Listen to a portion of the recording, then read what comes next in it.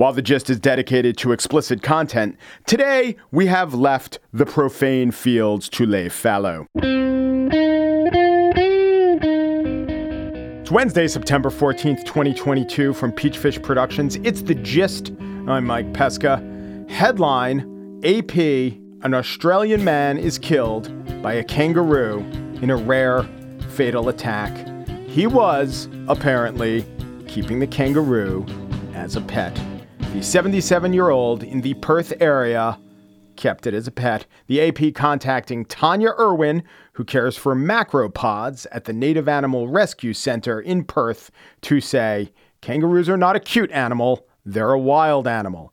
Tanya Irwin is wrong. They're both cute and wild, which may prompt certain 77-year-olds in the Australia continent to keep them as pets. I do like the idea of caring for macropods. I wonder if Tanya Irwin was the first person the AP contacted, or if she in fact Bigfooted someone else in the macropod department. It's all fair in macropods and kangaroos. The sad thing about this man is that he died. Kangaroos have very sharp claws, extremely strong tails, and lethal rear claws. And this is why I want to articulate a rule of thumb, or if you're a kangaroo listening, a rule of rear claw. I do not want to succumb to the sad butt death.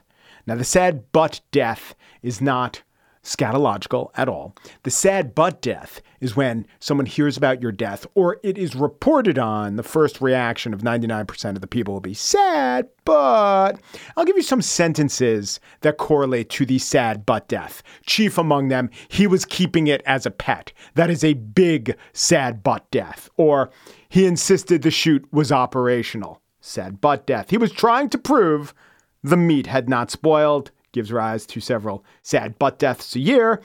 He had been spending a lot of time on the Q message boards, he claimed, for research. Thus, we might have another sad butt death. The AP also reported, I'm going back to the part of the headline where they call it a rare kangaroo attack. They noted that in 1936, William Cruikshank died in a hospital in Hillston in New South Wales after he'd been attacked by a kangaroo. 1936. So this is what, 86 years ago?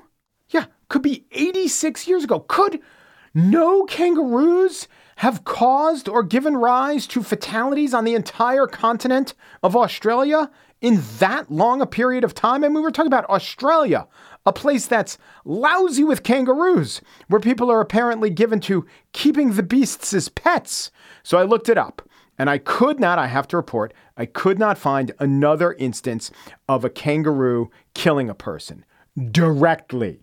But indirectly, there are many, many examples. I searched for fatal kangaroo, and oh my, did I find example after example of a kangaroo hunt gone wrong where someone died. I'll just give you a few examples of these headlines from such places as the Farmer and Settler magazine, the Daily Telegraph of Sydney, the Singleton Argus, which is different from the Simpleton Angus. Stories like fatal kangaroo hunt, boy shoots brother, fatal kangaroo hunt, Adelaide, accidents, fatal kangaroo hunt, fatal kangaroo drive, people left and right wanting to kill a kangaroo, just kill each other. There was also an actress who was trampled by a horse while she was shooting a scene depicting a kangaroo hunt. I've got to think kangaroos, they're like villains in a funhouse where you never know who you're taking a swing at, and then you find your fist all cut up because the swing was at yourself. Only it's not a cut up fist. It is the loss of a life. Sad, but that's what you get when you tangle with the kangaroos. Kangaroos have been luring Australians to kill each other for years and years, almost a century, even more. It is a tragic way to reach one's end. Sad, but maybe somewhere between wholesale slaughter of the kangaroo and keeping them as a pet is the best strategy for kangaroo coexistence. On the show today, in the spiel, those damn MAGA nominees, or will MAGA damn their nominees? But first, George Will has been a columnist for 50 years come December, and he joins us to talk about his new book, American Happiness and Discontents, the political climate, and also a bit about fabrics, which is why you turn to George Will, who's up next.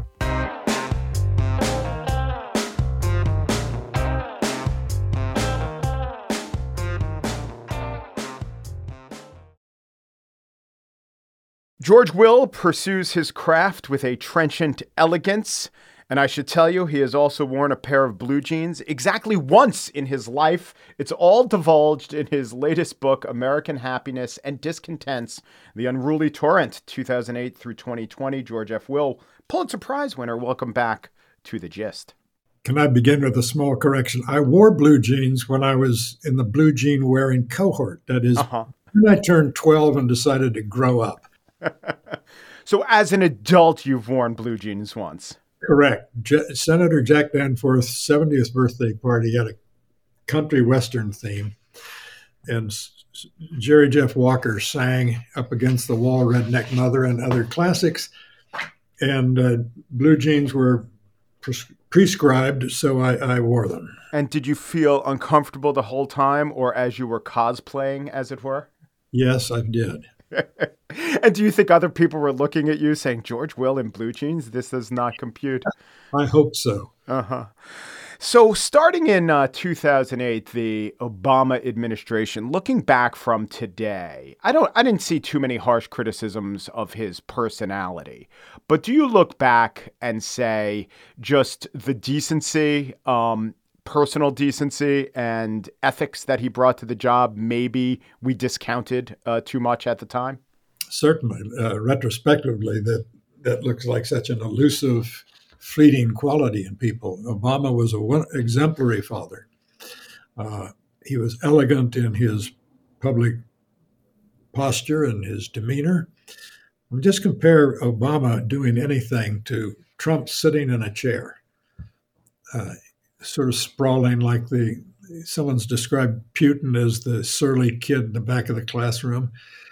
And that's often how Mr. Trump looks. No, I think manners are terribly important, and style and grace are important. They soften life and lubricate public life, and I miss it. It's a receding memory. Does this make you look back and reconsider any of his policies? I mean, it's hard to remember at the time, but I'm sure as a human being, you must have ascribed motivations to why he was pursuing policies. You weren't a computer simply saying, I don't like what the output's going to be. So I'm asking about retrospective reanalysis of not just Obama as a person, but what he was pursuing. I wouldn't change my assessment of things like the Affordable Care Act.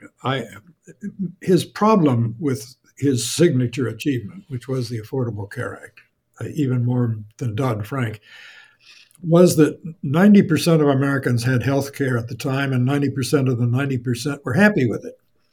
And therefore, he was trying to impose vast structural change on a basically contented nation, a much more targeted, much less statist approach, such as health savings accounts, would have been much better. I haven't changed my view of his positions, although he was pretty good on immigration. I'm for liberalized immigration policies. I think the immigrants need us not more than we need them at this point. And furthermore, I think immigration is an entrepreneurial act on the part of brave people who risk literally everything, including their lives, to get here. And I want more of them, lots more of them. The word discontent is in the book. What about that? And here's what I think of Obama, where it combines his affect with his policies. When he was president, and a lot of this is due to the fact that we weren't so inundated with social media, but America was not at war with ourselves. There was a general sentiment of, and if you look at the polls, it doesn't literally say right direction, but there was a contentedness. And Obama wasn't constantly tonguing at the tooth with the cavity, and he wasn't constantly provoking. And this wasn't just his personal style. This literally was the policies he pursued. And he would go out of his way in rhetoric, but also in policy, to make the point that we are achieving progress as a country, progress on things that he would know about, like racial issues, issues like gay marriage, obviously. And I think it was of a piece with his personality, but also a part of his policy. And I think we took it for granted then. And looking back, I regard it as one of his great achievements. It was, but it was also a shared temperament at that time. It's well to remember. Look at John McCain's extraordinarily gracious concession speech after the 2008 election, when he said, "This is a great night for America, and there are Americans rejoicing in a way that few of us can understand." So both parties had a vocabulary of civility then that it strikes us as tragically anachronistic now. You know, when you talk about our national temperament, there is a cause and effect. Yes, Donald Trump took advantage of our discontents, but it was also such a great cause of them, though. Oh, of course. One of the lessons of Donald Trump is the extraordinary power of one person with a big enough megaphone to change the tone of the country. That's the bad news. The good news is, if he could do it, someone with an opposite temperament might be able to do it. Someone is going to come along. The market demands it, and then the political market will supply it. Is going to come along and say, "All right, everybody, deep breath, simmer down." This person is going to quote the last few paragraphs of Lincoln's first inaugural, "We are not enemies, we must not be enemies." Lincoln said that at a time when 7 states had already voted to secede, when Arlington Heights were about to bristle with Confederates. It's possible to keep your composure and to tell the American people that they're more excitable than they should be. You wrote about marijuana legalization. You wrote this about 10 years ago. And looking back, you predicted that the United States should not go about this experiment as if we were conducting an experiment. You know, when you're talking about something so high stakes, don't think of what you're doing in national policy as a laboratory. You also predicted looking at 7% addiction rates for, say, alcoholism. If you transpose that on marijuana and drug legalization, it would be a horror. I don't think that marijuana legalization or decriminalization has delivered all that was promised, especially tax revenue in many states. But I don't think it was the either boondoggle or bane that you predicted. Looking back, do you stand by that column? I do. I think what we're doing is essentially what a federal republic ought to do, which is allow, in Brandeis's terms, the states to be laboratories of democracy. Let's good. Colorado, give it a try. And we're going to watch from a distance and see what you learn. And it's too soon to say what we're learning about this. Not just the financial yields and the revenue yields to government, but also the extent to which, maybe minimal, maybe large, marijuana turns out to be a gateway drug. Now, I'm not heavily invested in this argument. I had lunch once with one of the very leading American experts on addiction. And I said, just in the course of conversation, that I'd never tried marijuana, which is still true. I am of the gin generation. And he shook his head and said, gin, a much more dangerous drug. Of course it is. But it's too late. If the question today was, we haven't ever tried legalizing alcohol, let's try it now. I'm not sure we would, knowing what we do about the staggering social costs of alcohol. But there it is. The question is, do we want something else? So all I'm saying is, jury's still out. Let Colorado and a few other states tiptoe into this territory, and we'll watch what happens. Do you think if you'd been more of the wearing blue jeans predilection, you'd have smoked marijuana in your life? Not as long as there are martinis. What's the best fabric to experience a martini with? Gray flannel. Mm-hmm. Often in the book, specifically, you talk about the coarsening of the culture and the culture that is coarse. And there are whole chapters on culture, and that idea is shot throughout. But I agree with you to some extent, but I wouldn't put my finger on things as the problem these days with being the culture is coarse. I think the cultural problem we most face isn't a problem of giving offense. It's our problem of the fear of offense. So a movie like Animal House is coarse, but I love it. And I think these days, many portions of Animal House would be objected to, taken out, and it would make a movie like Animal House less effective. What do you think of that? Yeah, the problem isn't giving offense. The problem is taking offense. We have exquisitely raw sensibilities on the part of many people who I think only feel alive when they're angry and offended, and allowing this to bleed over into all-purpose victimhood. We live in a country in which the archive has put a trigger warning on the Declaration of Independence. Now, what's that tell you?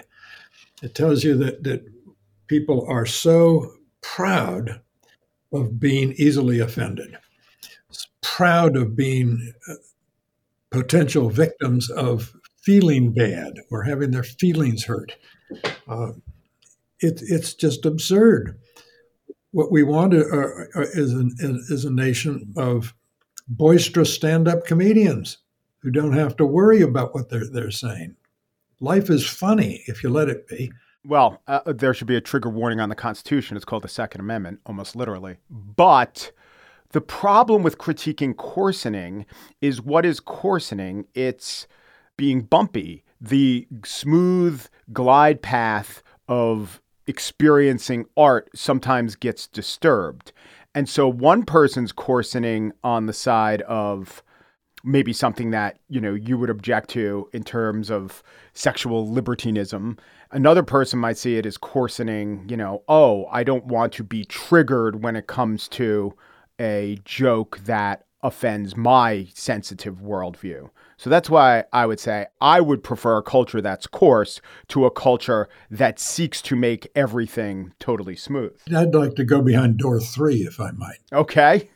I will be Monty Hall for this exercise. We can only have a sense of coarsening and coarseness if we also have a sense of elegance and decorum, if you will. What's worrisome is not that coarseness exists, but that we have no sense of what makes it coarse, what coarseness contrasts with. That's what we want to preserve. We don't want to sandpaper all the rough edges out of life. They make life interesting, but we want to maintain some standard to which we can repair. Part of the problem with those who want to be transgressive these days is there are no lines to transgress anymore. I feel sorry for the faculty radicals from coast to coast who yearn to be transgressive and can't find anything to transgress, the poor darlings, because there are no standards left. We filled the world with Groucho Marxes and we have no Margaret Dumonts. Yes. What is your opinion of monarchies? Great question today, and in the aftermath of the death of Queen Elizabeth. Monarchy is just objectively a residue of humanity's infancy. Monarchy, about 800 years ago, and beyond that even, solved a problem that we didn't yet know how to. So, which is, what do you do? Where do you locate sovereignty, and how do you justify it? The answer was kings, and you justify it by saying God wants them. Fewer and fewer people believe in God, and almost few people who believe in God that God cares particularly about the House of Windsor or any other residue. Changed in a PR rebranding exercise, the name there, we should note. I'm with Tom Paine, who said that the idea of inheriting a government office is like having an inherited poet or an inherited mathematician. It's absurd.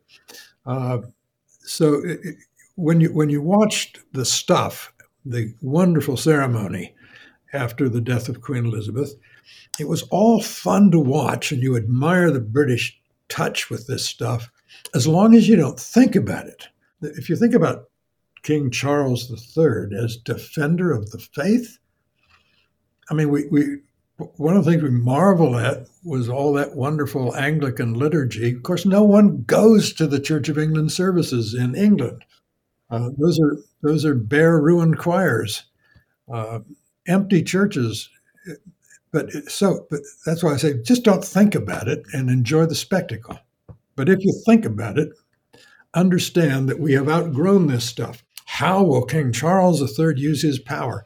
You and I have more power in Britain than he does.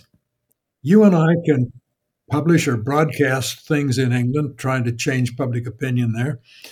If he so much as utters a peep about that, that would be anti-constitutional behavior on his part. You have a column where you talk about fascism and you talk about Donald Trump, and you conclude, after talking about who the real fascists were, Mussolini and Franco, fascism is more interesting than Trumpism. That's a fine point. I don't begrudge you that as a columnist, but if I were to press you and to say, is Trump a fascist or semi-fascist or some other category that is important to understand as it relates to fascism, what would you say? I'd say that there is a continuum in politics, and he's somewhere on the continuum. I'd say he's in the outer suburbs of something like fascism, particularly when he is tapping into something from the left that the right is now indulging in, identity politics, thinking of people not as discrete rights-bearing individuals, but as members of ethnic, racial, religious something groups, and saying the state ought to be used to preserve the primacy or the purity of these groups in society. That you begin to develop a vocabulary that draws you into the mentality of something that looks a lot like crypto-fascism. Fellow traveler is a useful phrase from the anti-communist days, that there's such a thing as a fascist fellow traveler. And finally, other than as a child or for athletic endeavors, have you ever worn sweatpants? What? Sweatpants. What are sweatpants? You've heard of sweatpants. You're part of the culture, sir. And I've actually seen them on airline passengers to get back to where we began with the coarsening of culture. I don't own any, but I've seen them. George F. Will writes a twice weekly syndicated column on politics, domestic and foreign affairs, and I should say the culture for the Washington Post. The column began in the Post in 1974. His latest book is American Happiness and Discontents, The Unruly Torrent, 2008 to 2020. George Will, thank you very much. Enjoyed it. Do it again.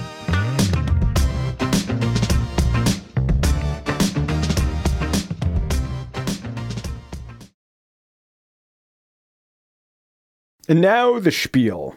54 days. We have 54 days to know what to make of it all. Can we wait 54 days for a judgment to be rendered on the partial takeover of one political party by the anti-democratic forces who pay fealty to Donald Trump? Because right now, there are two possibilities. The MAGA candidates who have secured spots as nominees in crucial House, Senate, and state races represent a grave threat. That's one. Or putting these nominees forward instead of, say, actual Republicans who are normal, who will win, that represents a grave error. The careless, dissolute nature of Donald Trump's ego-inflected strategy will doom either him or us. Let's recap. Across America, there are seats either held or contested by Democrats that would and should be vulnerable to quality Republican candidates. But in so many instances, those quality candidates were defeated by Trump-eyed goons or supplicants who have less skill, less support, and less appeal to the electorate. But that doesn't mean they still can't win.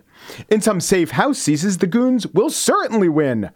But in Senate races in Georgia, Ohio, Pennsylvania, and Arizona, to take four, neophyte showmen with the Trump blessing have been nominated where a more experienced normal politician probably would have had a much better chance in the general.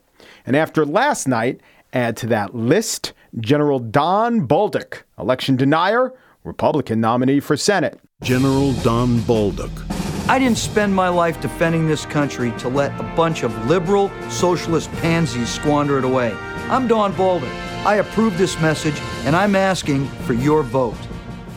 In Mehmet Oz and Blake Masters, we have a bold duck and an odd duck, so why not a bolduc? A man who says coronavirus vaccines contain microchips and contends that the popular Republican governor is a Chinese sympathizer, meaning a bolduc antipathizer. In point of fact, Trump didn't specifically endorse the former general, though he likes the man's toughness and certainly his election interpretation.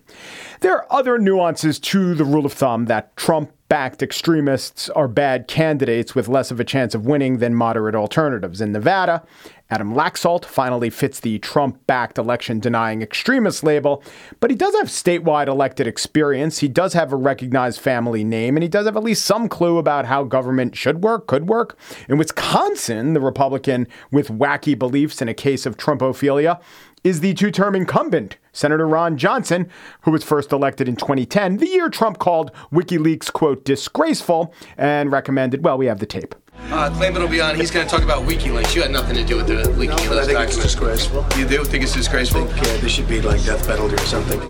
Another wrinkle is that in some cases, the Democrat wanted to oppose the MAGA-backed candidate. They wanted the MAGA-backed candidate to win the nomination. That's because the perception was MAGA-backed candidates represent weaker opposition. They will strike the electorate as unelectable. Some Democrats did the double bank shot attempt of taking out ads that would tie a potential opponent who was running in the primary, tie that opponent to Donald Trump. And that was always true. And it sometimes worked to select that opponent as the one who the Democrat would face in the general. Here's how some of those ads sounded. Are pro-Trump Republican Darren Bailey's policies too conservative for Illinois? John Gibbs is too conservative for West Michigan. Handpicked by Trump to run for Congress, Gibbs called Trump the greatest president. Meet Dan Cox, Donald Trump's hand-picked candidate for Maryland governor. Cox worked with Trump, trying to prove the last election was a fraud. If Mastriano wins, it's a win for what Donald Trump stands for. Is that what we want in Pennsylvania? The Gibbs-Trump agenda is too conservative for West Michigan. Dan Cox, too close to Trump, too conservative for Maryland. Now, none of the Senate races were affected by this dynamic, but Gibbs there, he did get the nominee in a House race in Michigan. But you have no doubt heard the charge that Democrats just should not be doing this, while at the same time contending that MAGA Republicans are an existential threat to our democracy. In some state races for governor, Maryland, Illinois, Pennsylvania, Democratic governors just couldn't pass up the chance to run against candidates they saw as weaker, and weaker does mean more extremist. And what's an extremist? Well, lurking out there on the extremes is the citrus-hued man in the copious necktie. We have 54 days to know who's right. If the extremists are all burned up in a ball of their own fire, we could say good strategy, questionable ethics. I mean, we can question the ethics as an academic exercise. Politicians will say, yeah, but we won. A decent counter would be for a successful Democrat who tried this strategy to say, what's good for the country is Democrats like me winning elections.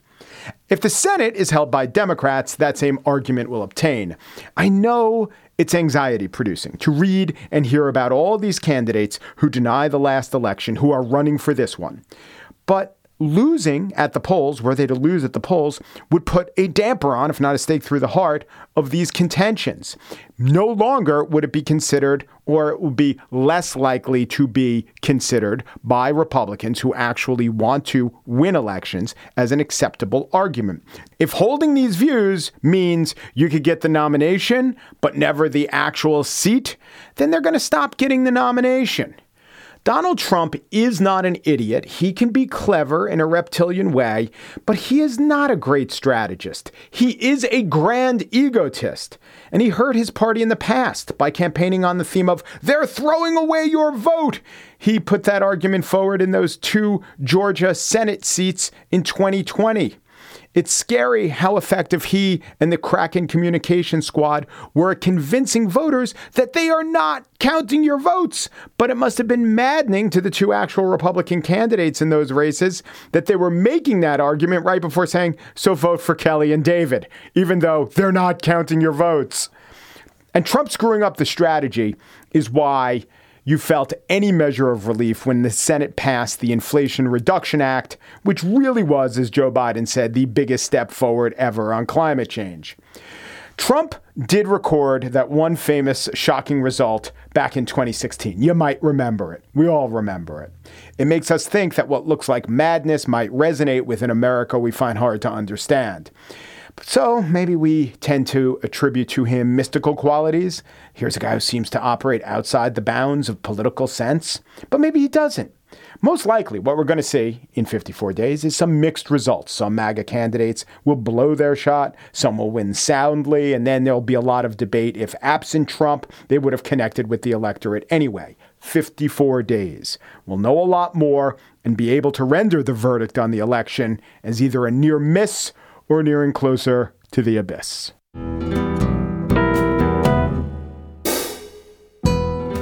And that's it for today's show. Corey Wara, just assistant producer, favors the Tulsa tuxedo, denim top, denim bottom, or occasionally on weekends match separates, but definitely denim. Joel Patterson, just senior producer, has never worn an adult onesie in anything but burlap. Michelle Pesca, COO of Peachfish Productions, has not worn taffeta since the Alice in Wonderland themed bat mitzvah. The Gist is presented in collaboration with Libsyn's AdvertiseCast. For advertising inquiries, go to advertisecast.com/thegist. Peru, and thanks for listening.